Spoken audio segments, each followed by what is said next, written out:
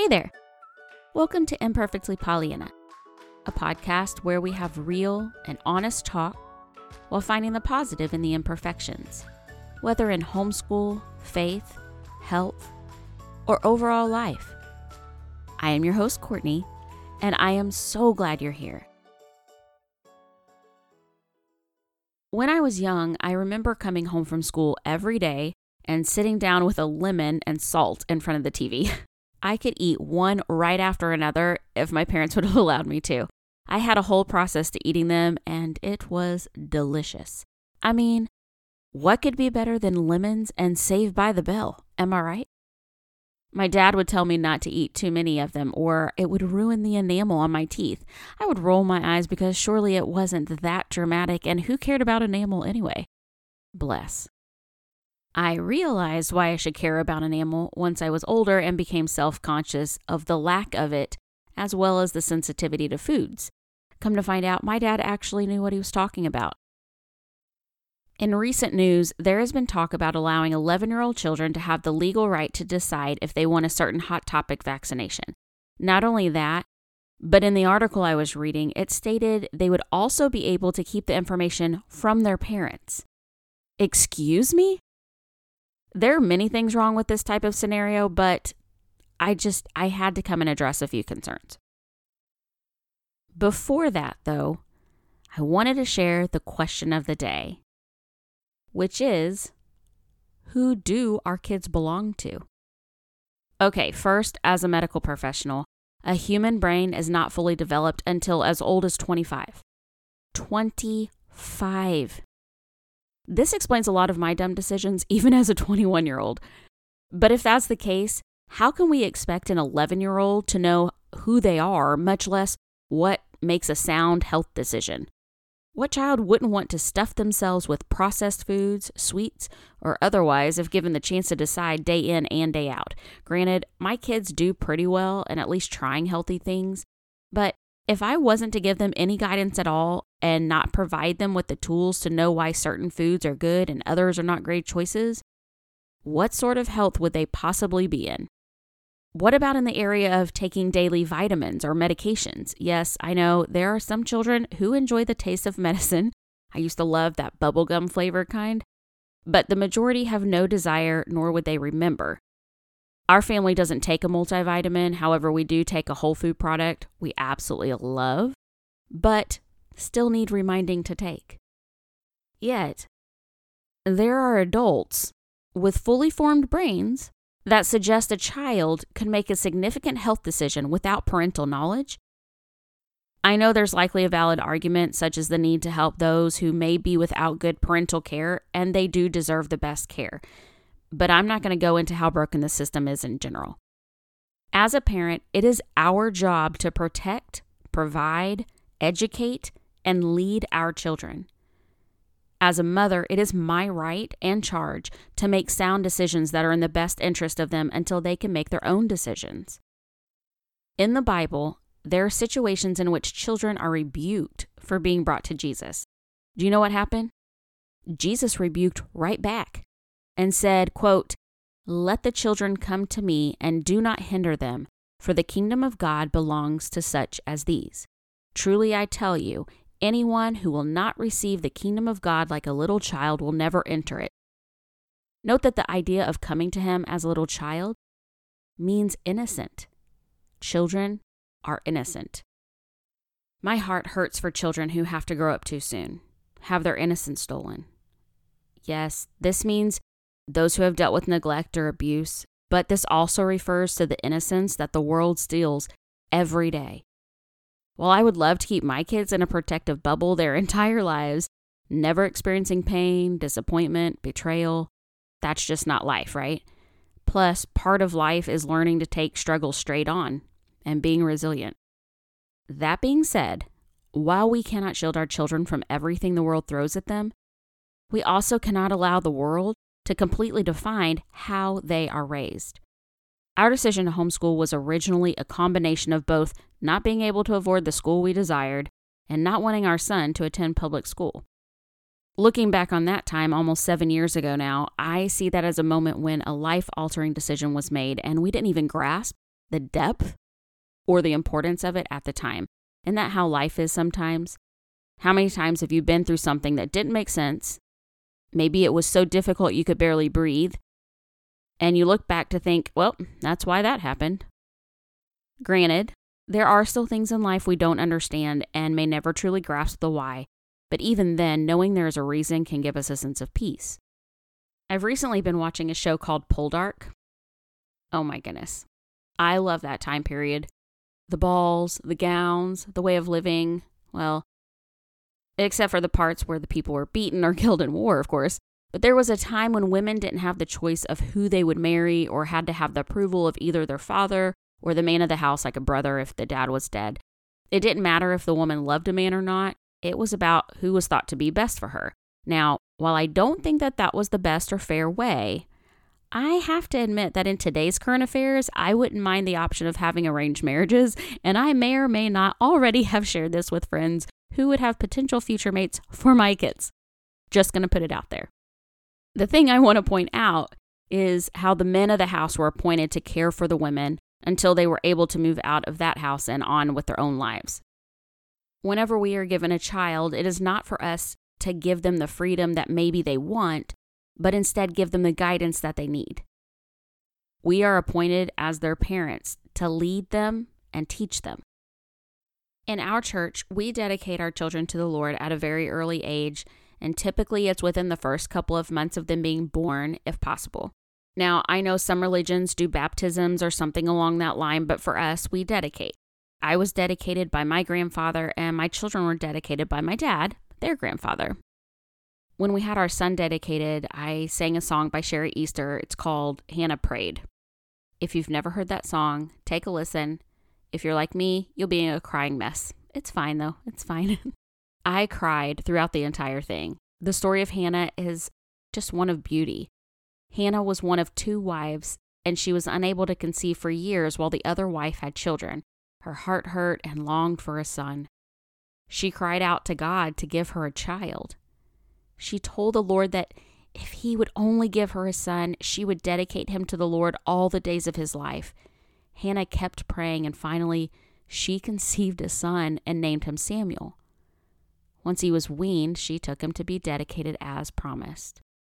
As someone who has experienced infertility, struggling to think God had forgotten me, fighting the depression that came with my losses, I stood there dedicating my own son that Sunday, crying thankful tears, knowing my prayers were answered, and my life would never be the same. It chokes me up just thinking about it. We made a decision then and there to raise our son to know the Lord. As my dad said about his own kids, being that we were pastors' kids, you can't get to heaven on your parents' pant strings, but we are given the charge to lead them to know the Lord. In the desire and conviction to raise our kids a specific way, we aren't perfect, gracious, the mistakes I have made as a parent. My own apologies I've had to give to my parents after experiencing things as a parent myself. Whew. I love sharing funny stories and precious pictures on social media.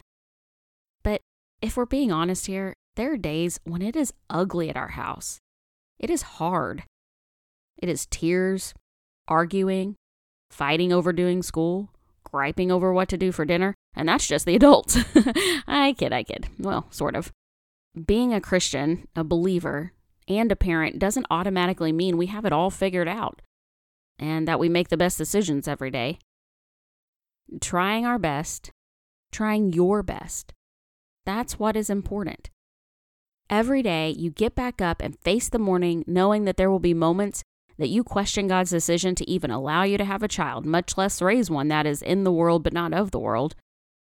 Sometimes we get so caught up in the desire to make it all perfect when all we really need to do is let go of the control. Let go of the ideas of perfection. Let go of anxiety. Yes, oh my goodness, the anxiety of raising our children in this moment. I know I am surely not the only one who's woken up in the middle of the night with a racing heart and overwhelming thoughts of, how in the world am I going to get through this? Or, what a horrendous day we just had. I am not made for this. I know that many will say that homeschooling isn't for them. I've heard it before. I'm not here to judge your decisions, but I am here to have honest and real talk. If you're here listening, then I consider you a friend. If we weren't friends before, we are now. That's just how it is. Even if we've never met. And friends, true friends, are straightforward, even when it's difficult to hear. So, whether you've chosen homeschool or not, whether you've raised your kids already or are just starting out, it is your responsibility. It is our responsibility to raise warriors, to raise believers, to raise a child that is innocent but will grow to know the Lord. We have been given charge over these lives, and even on the messy days when we want to crawl into a space of darkness and despair, know that you were chosen to parent these children. No one else was chosen. You. Me. How dare we take such an enormous responsibility and not be willing to fight to the death to protect, provide, educate, and lead them? How dare we allow the world to tell us what is best? I don't mean just with medical decisions. I don't mean with just one thing or another. I mean with it all. Now, if you've considered homeschool and thought, oh, I'd love to, but it's not for us, or I can never do that, or you've prayed, cried, fretted over what to do with your kids in a world of chaos, I am telling you that you can. Not because you are some special human being that is above anyone else, not because you are the smartest, most talented, most educated, but because you were chosen to fulfill a plan. And you can't screw that up. The only way to screw it up is by not doing it. If you're currently homeschooling and you're doubting your capabilities, listen, that fear and doubt is not from the Lord. It is not from the one who led you down this path. You can do this. If it means throwing everything out the window that you're doing now because it's just not working and finding something that does, do it. Do it today. You don't have to start at a certain time. You can begin again whenever you need to. That's how life is. When something isn't working, when the weight of the world is like hands around our throats and strangling us to death, that's the moment when we have a choice. We can succumb to the pain and the fear. We can give in, and we can do what's easiest, or we can stand up and fight back. You can cry out to the one who called you his own, the one who breathed life into you all those years ago, the one who breathed life into your own children before they were born. The one who created you is the same today. His power and ability is enough to bring life to an empty womb. It is enough to part a sea for an entire nation of people to walk through on dry ground. It is enough to move heaven and earth, and he will fight for you, with you. Stand up against the world. Be in the world, but not of the world. Your children, they'll see you. They'll see your example. They'll follow you. Lead them the way that you know you should be leading. If yesterday was a complete disaster, if all the days leading up to this moment have been an utter mess, give it over to him. He will take the burden and he will lead you where you should go. He will protect, provide, educate, and lead. The question today was, who do our kids belong to? I want to turn that question to you. Who do your kids belong to? Do they belong to the world? You? The Lord? Are you willing to do whatever it takes to protect them? To lead them? I have no doubt that you can. It doesn't mean life will be ideal. It doesn't mean there won't be days when you still battle with struggles. It doesn't mean you'll suddenly have the perfect meal planned and on the dinner table every night and your kids will happily eat up everything without complaint. Wouldn't that be something? It also doesn't mean your kids will grow up never knowing pain, temptation, mistakes, or otherwise. However, I don't know about you, but I'm not willing to lay down and let them just be swept away into a world of darkness that has nothing for them except to make them feel they aren't perfectly made, they aren't loved, they aren't acceptable, they aren't chosen for a purpose higher than being the most popular and mainstream. In a world that is full of confusion, be a light. Teach your children to be a light. What a wonderful thing to know that we don't have to have it all together in order to be a good parent. You know that, right? I have had to tell myself that many times, even when I know the truth, and I will likely have to tell myself that again. If you're struggling with fear and frustration as a parent, whether in something I've mentioned in this podcast today or something completely different, please know that He is faithful. He believes in you. And I do too. If I could give you a hug in person, I sure would. If I saw you face to face right now, I would give you the biggest smile and let you know I'm in your corner. I'm fighting with you. And since I can't hug you and you can't see my smile behind this microphone, just know that I still think and believe the same either way. Over on social media last week, I asked for your participation. I wanted to try out a new segment called Puzzle Pollyanna. Now, if you enjoy this and I end up doing it again, I'm not sure if I'll keep the name, but the idea is you give me random objects and then I plug them into a picker wheel to randomly choose one and have me create a positive life lesson on whatever is chosen. So, right before I recorded this episode, I did the picker wheel and there were 19 submissions. Now, this may end badly or it might make me sound ridiculous, but I'm excited to try it out. Before I do that, I am needing your help. If this episode or even another one of mine has spoken to you in any way, would you be willing to share it with someone else who may be needing some encouragement with faith, homeschool, health, or life? If someone shared this with you, you found a friend. The way a podcast gets traffic is through word of mouth, and I would sure appreciate it. You can also leave a review or rating if the platform you listen on offers that as an option. Okay, now to the object lesson. I've not planned this ahead of time, so this should be interesting. The item the picker wheel chose was a crayon. Now, whenever I first saw it get picked, I thought, okay, this is going to be an easy one compared to especially some of the other ones that were suggested. And I thought about the fact of, oh, well, I could easily say, there's so many different colors in the box. And so there's all these different kinds of people in the world and we all come together as one. Or the saying about like a broken crayon still colors. So, you're perfect even if you're broken. And, and I thought about those things and I was like, well, I could take the easy way out and totally just latch onto one of those and call it good. But then that wouldn't be me. That would be somebody else's story. And thinking about a crayon, I think about what that means. So right now, recording this podcast, I am sitting on my bed in my bedroom. And I've got my laptop, my microphone sitting on a little lap desk on top of my bed.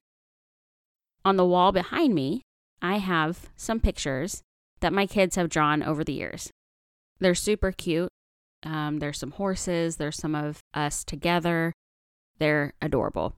I think about all the times whenever maybe I drew a picture for my own parents or whenever my kids have brought me pictures over the years and they're super cute and the kids are so proud and you love them because of who made them, right? And it could look super simple. It could all be just one color. Sometimes it's messy, but as parents, we love it. Now, I know that there are a lot of arts and crafts that come home from schools that then parents are like, okay, how do I nonchalantly throw these away because I can't have piles of coloring papers for years to come? But it doesn't stop the love that we have for the pictures that they've taken the time to create for us, right? Well, God also sees that kind of beauty.